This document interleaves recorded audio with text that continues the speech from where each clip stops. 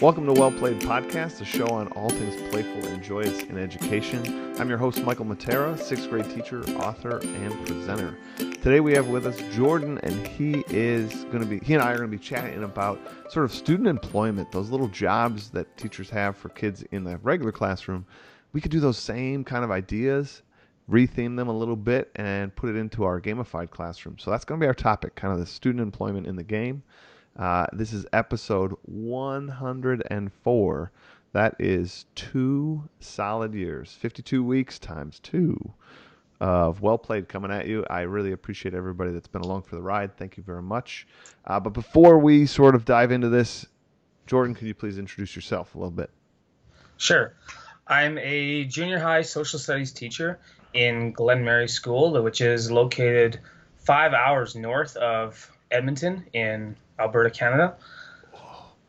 So we're starting to get some spring. Yeah, things are melting. It's looking nice. It was awesome outside yesterday when we went and searched for the ice throne. So yeah. Dang. This first year in gamification, and I've loved it. It's been so much fun. I want to thank you for helping me out a lot of the way, and even Scott Hebert. He's been kind of my go-to guy that I've been chatting with on a weekly basis. Nice. I love the community of educators around gamification, and whether you're veteran or super fresh, it doesn't matter. Everybody seems to be really giving in this community, and I think it's so wonderful. So that's a great shout out too for all sorts of people out there. So all right, Jordan, let's dive into this. I sort of teed it up a little bit, right? That we all kind of know about those teacher jobs that we sometimes give students, especially in elementary and middle school years. I think that's a big thing. I don't know in high school how much they do that, but definitely I can tell you in middle school and elementary we kind of have those class jobs, and I would almost argue a lot of teachers that's almost beginning gamification if you have those jobs, because a lot of times you've named them. You don't just say I have a worker 1, worker 2, worker 3. You say I need a line leader, and I need somebody that's going to tidy up this area or whatever, and you give it a name. Dustbuster, right? I love it. And that's kind of the things we talk about in gamification, that it's you give it a theme, you give it a name, right? There's an empowerment to that name. And then obviously there's responsibility that comes with that. So I sometimes like to ease teachers in and kind of say, if you've done class jobs, that's already gamification. You can kind of obviously expand it from there. But in the gamified class, we actually have lots of other possibilities if we wanted to sort of employ our students into the game. And this would come with, I think, a lot of perks to the game too, because now your students are helping craft it or maintain the game, and there's just a greater sense of ownership. So do you have some students involved in your game? I do. I have actually lots of students involved in my game. I have people that, I have actually a application that they have to apply for jobs, and I have a listing of certain jobs, but then I also have a spot on there that says if you have your own type of job that you'd like to make up of, then they give their descriptors, and then we go from there and we set up an interview, and we treat it like a real thing. So this is them learning how to, have an interview, because some of them, these junior high students, may not have had interviews before. And so from there, we kind of set up a lunch meeting. We set up, we talk about the application, what experience they have, and hire them if they're qualified. Well, so I love this idea, because you've brought in that real world element, which I also say gamification could do really well, because when you've created this theme, we're in this world, now you need this accountant, or you need this shopkeeper or whatever, and there's sort of a real life twist to that.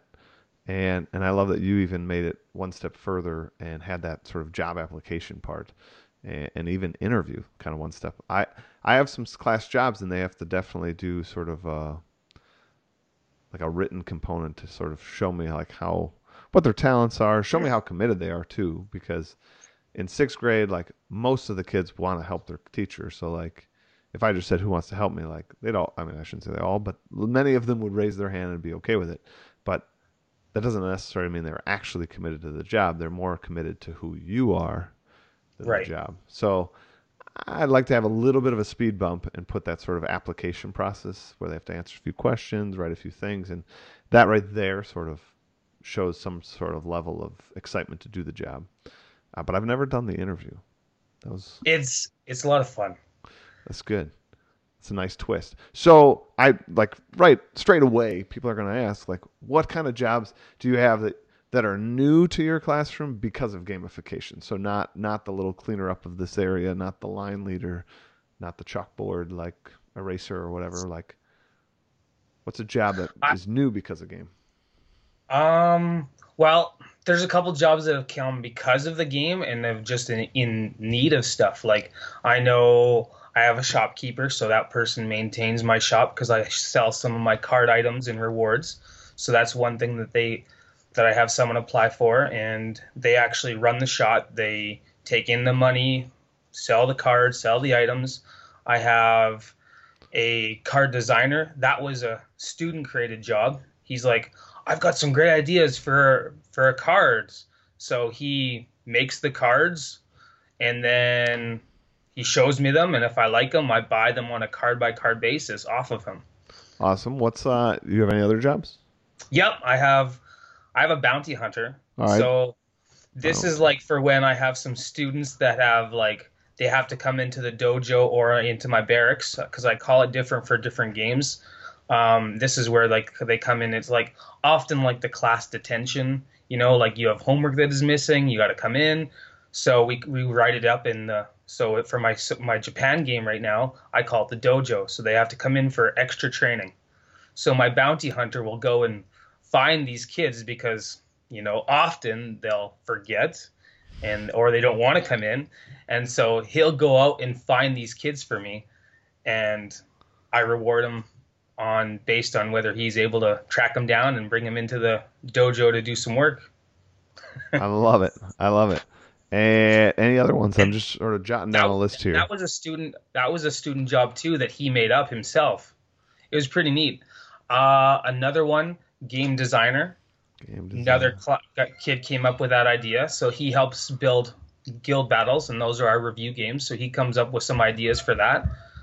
Um, I have a rental supply depot, and so someone organizes that, but that isn't an organizing job, I guess, that might be done in a normal classroom. But so she'll come in and organize my supplies that I rent out to students that have forgotten theirs, like a pencil or a eraser or a textbook, and they can rent these items for me using their game currency that they build up every day. All right. So we have shopkeeper, card designer, bounty hunter, game designer, rental supply manager. Yep. Anything And else? so she even gets like a portion of the all the proceeds that I get from that. So she worked out a percentage wise. So all of my jobs are even like negotiable on price. So then they're doing some haggling and bartering and trying to figure out the best deal. Love it. Another job that I have is I have like just laborers, general laborers, and they come in and they do, maybe cutting out cards, maybe organizing some of my areas, helping me prep some of my things together for the coming day or days. Nice. Would you say that's about it? I mean, that's a nice list. Wow. Yeah, that's pretty much it. All right. So I now what I'm think going to ask if we could sort of take a little deeper dive into like some of these and maybe like talk about how like it all works and flows together. sure. So kind of like doubling back. I know you gave us like a brief like description of each, but I don't know. I think I kind of want to see a little more about this. So, starting sort of with that shopkeeper. So, as a gamified teacher myself who has lots of items, this is hmm always a head scratcher. Like, I want there to be this market and this like free flow and kids could buy and sell and whatnot. But that is a like daunting task to figure out how the freer the market is, the more open the market is, the more demand it is on you, the game designer or the teacher, to maintain. So I want to start with the shopkeeper. Like, Okay. what do they do? When does it happen? how much control do they have? Are they literally like, where do you keep your currencies? Is it currency physical so that like the students are paying that person for the item? Is currency digital? Like, ooh, I got a thousand questions. Well, a bit of both. So I do have the game currency that I actually give out, but they can also put that in their bank account. So we have a bank account. So when the shopkeeper opens up, I have a folder and it says all of their what they currently have in the bank, and then some of them won't even touch that bank account. They'll just have their currency that they're paying with for items. So that's and I give her the books. So it's like I do have it on Google on one of my Google Drives Uh on huh. one of my like I track it all, but I give her the paper copy so that in case something got lost, it's not a big deal. You know what I mean? Like, and Yep. so she can't like inflate her account and put herself way up there. I also pick a really trustworthy student, so I know that wouldn't happen. It's just then I'm Hmm. sharing too much information, so I figured I'd print it out and she can go from there, and I give her freedom. Like it's it's hard. The student that I have right now, she's been sick a lot, so she hasn't been able to open up the shop as much as maybe I'd want, and hasn't been able to like come through with the sales that she was gonna have. The job was come up with some sales, like do like a whole campaign is what I was hoping to do, and so that we could sell a whole bunch of items. And that right now my store hasn't been operating as well as I was hoping it would be.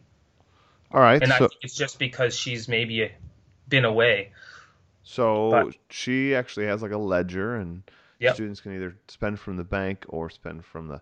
And then do you update? yeah. Like then do you So take that after, paper copy and then like in your prep period kind of fly down the line and say Bobby's -10, this one's -30, yep, -50. yep. Yeah, Nice. it doesn't take too long. Sometimes I'll leave it like a couple weeks and I won't update it, and it's just because I left enough room that you could write in on the sides and the notes, and so there's enough room that I could leave it a couple weeks even, and it's not a big deal. Yeah, and the kids know that like the only time they can probably access that bank to spend is in the shop. So like even if Yep, you don't update it and they know it's slightly inaccurate, it's not that yep, hard to know that they spent $50 on a sword. yep. All right, so that's cool. And then does she actually have all the items there like to give out? So like I buy a sword, $50, she's gonna write down -50 on Michael's account, and then flip through the Give him the binder item. and like give the sword. All right. I, Well, I have like a display case, so I have this little cabinet, a glass cabinet that you can open up, and I actually have a lock on it, so when it's not open, no one can buy anything, and there's like a big lock actually on it, chained and everything. It looks pretty cool, and nice. so she'll get the keys, open it up, have it open, and only whatever's in the case is what she can sell. I like it. And so the plan was to update that and update different things and try to put new items in. It's been a crazy year this year for sure. That's crazy. Especially since I like jumped in and like did everything all at once. So it's like new units, new way of teaching, side quests. But it's been so much fun. Don't get me wrong, but it's like some things are like starting to like slow down where it's like I'm not spending as much time on my shop where I should, but the content and the kids are having so much fun, so it's like they don't even notice because they right now they haven't been coming to the shop very often anyways. I really like that sort of reminder. I think sometimes new beginner gamified teachers feel like they have to do everything to sort of this fidelity, and like yes, why that would be perfect. There's a lot of spinning plates in a fully functioning gamified class if you like take it to that level. If you're going to have items and currencies and shops, like that's a lot of spinning plates, and you'd be surprised, you'd be amazed, teachers, at how much the kids like forgive that leg. They recognize that you're the only person that can really like manage all of this, and they Mhm. know, and then that's fine. And by and large, most of them are okay with that, especially given like the rich system you're developing for them. So that's a good reminder there. I wanted to open up a marketplace as well, and so that I just sell like food items, and this can help their HP. So little food items and that just hasn't come into play yet. Like I haven't just got it going, but that's my next thing to do with my shop, and maybe do some more sales.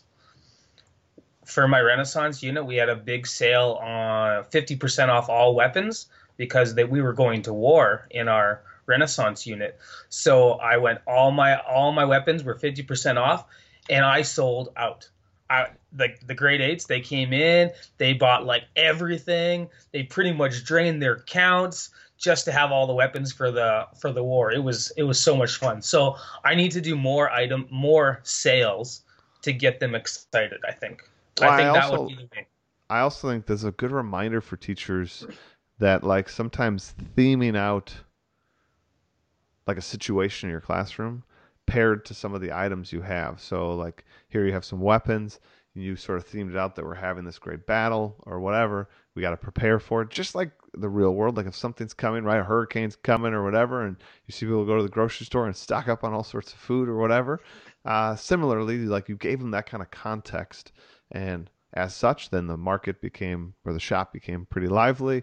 Lots of fury of activity or flurry of activity of people buying these cards and whatnot for that upcoming like battle or event. That's a good way to like infuse some excitement too, and Oh, for sure. sort of like twist the traditional. Like so that battle it was basically a review day, but you've now made it like this sort of fun event that's coming. And are you prepared? And do you have like the right equipment for that battle? Because we don't know exactly what's going to be thrown at us. That's exciting. We did even propaganda posters, and I put them up all around the school. War is coming, and like only my classes knew what was going on. But it Nice. was like I put them everywhere, all down the halls, and then there was like the sale prices, 50% off all weapons, and so like other people were talking about the game, which was pretty cool, I and love it. asking questions. I love it. So okay, like looking at some of the other guys that you've sort of listed here that I kind of want to talk about. Card designer, like this person literally, legitimately, like designs it all, like the graphics in. Uh, that I can see. My kids are techie. They love that kind of stuff.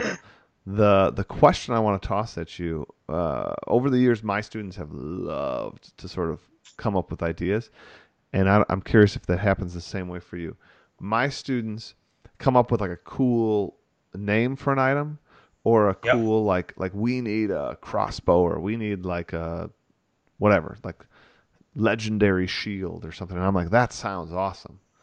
But my question to you is, what does it do? You know, like we can generate as many pictures of cool shields and come up with all sorts of cool names, like, but what does it do in the game that isn't going to like slow the game down too much? That's going to be manageable, understandable, and fair, you know, to everyone else. Like you can't all of a sudden have this shield be awesome.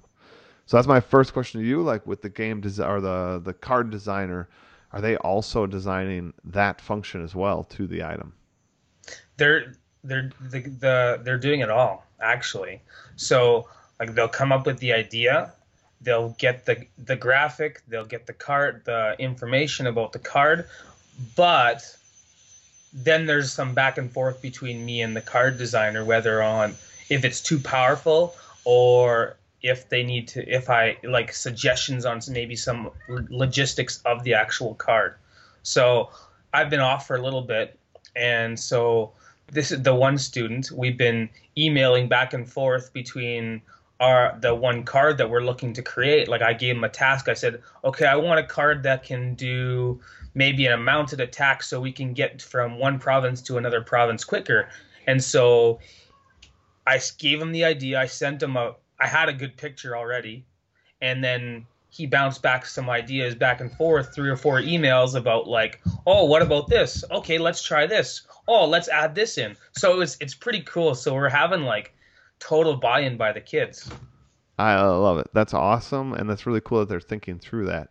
Some of my students have gone to that level too, where they're starting to understand the backside of designing a game, and that like it has to be balanced, it has to make sense, right? So that's really cool that your kids are sort of tackling that and feeling that enthusiasm to be part of that game design. All right, so looking at another one of your jobs here that I want in greater detail, this bounty hunter that you talked about, right? So like kind of this wrangler of students that they can get them into you. Uh, how did you strike an appropriate balance for that? You know, like I could see that being the cutest, funnest thing, but I could also see it quickly turning into, you know, a kid literally wrangling another kid into your classroom. What do you mean? Like, just how did it come about? Yeah, well, and how does it work on that Okay. sort of day to day basis? Okay, well, I have a list on my board of name of students that are in that are required to come into the dojo or my barracks. So those are my two different games for my grade sevens. They have to come into the barracks because like that's a. It doesn't sound as intimidating to have to come into. Whoa. It doesn't sound as bad to have to come into when because before I used to call it the dungeon and it Ooh, sounded really negative. yeah, And I was like, one of the kids is like, and it was like one of the kids that was always in the dungeon. He goes, "What if we named it something else?" And I'm like, "Well, Japan's coming up next." And he goes, "Well, why don't we call it the dojo?" I'm like, "That's a great idea." So I used his idea and I made it, and so that's how that came up. And so I write all the students' names that are missing assignments or missing their quests. And so the one student's like, "Man, there's a lot of people on the list there, Mr. Lachlan, and but there's nobody in here at lunch." He goes, "Do you want me to go find them?" I'm like, "Sure." And so he's like, "What are you gonna give me if I find these students?" I'm like, "I don't know. Let's work out a deal." So it just came up in conversation of like that's the a best. new job that needed to be done. That's the best. I love it. That's really cool. All right, so then the other one here is game designer. Like, oof, what a title here. You It, told us in your brief explanation that this person literally helps you build those guild battles and boss battle situations. You know, shed a little more light on that. well, more like our review type games. So like when we do our guild battle, we have like little mini games that they play after they've answered a question. So the one I often use is like tumbling tower, which is the Jenga. They pull a brick, and if they place it on top, they get the points. Well, sometimes on the back side of the bricks, I write different little things like new arms, or they have to do the next one blindfolded, pull the next brick. So I had a student come up with some other ideas that can maybe help with those little mini games that we do in our review days. Dang. He's been either helping me organize it, whether he's been just putting labels on the different items so it's all ready to go, that kind of thing right now. He is one of my students that is like uh, a lower level, but he wants to be involved in the game and like so I've been giving him tasks and giving him little things that he can do to be a part of the game. Awesome. I kind of dig that. That's really neat. Well, I want to make sure we get to these others, and we're on the back part of this episode, so I don't want to leave any of these out. So then you had the rental supply manager. This one, I think we sort of understand that as middle school teachers, our kids forget a lot of stuff. Yep. That's like a daily like you came to the test day without anything to write with like that went through your head as an okay thing to do. So I'm picturing, you know, you have some things that kids can kind of rent from you, a little pencil this, little calculator that, whatever the case may be. Yep. But there's like a student in the room that they would then consult with, like, so it doesn't involve you. Is that like the thinking there? That would be nice. I never thought of that. I never even thought of that. So I actually need to have one per class. That would be excellent. So I Yeah. should get one for each of my classes and even having one per class for a shopkeeper. That would be awesome.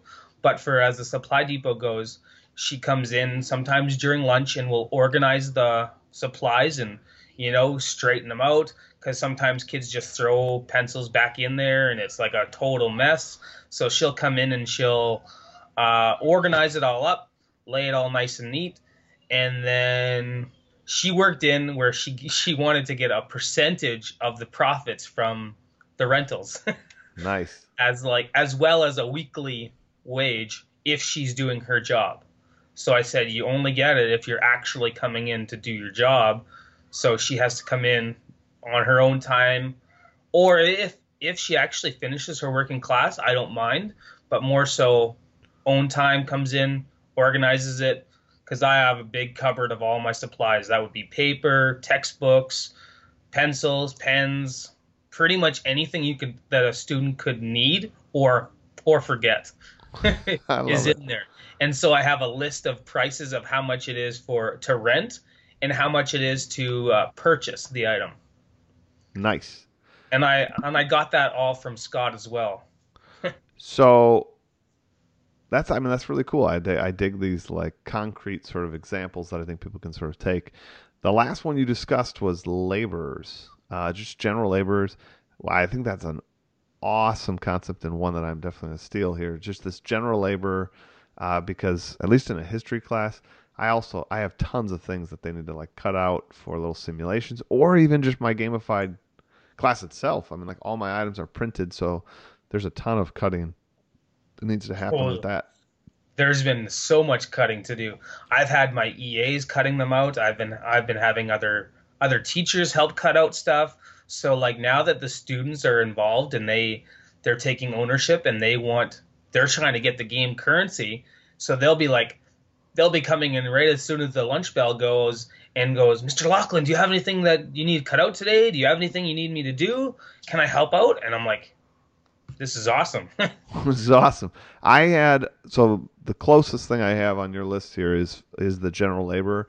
I have, and I just call it King's Favor, Okay. and they have to apply for King's Favor, and if they get on the list, they're kind of like your general laborers. Like it's these kids that the king's going to rely on to keep the kingdom sort of flowing and running. And that could be organizing something, cutting something, printing something, like just doing those low hanging fruit tasks that you can kind of put off to somebody like, I could cut this or you could cut it.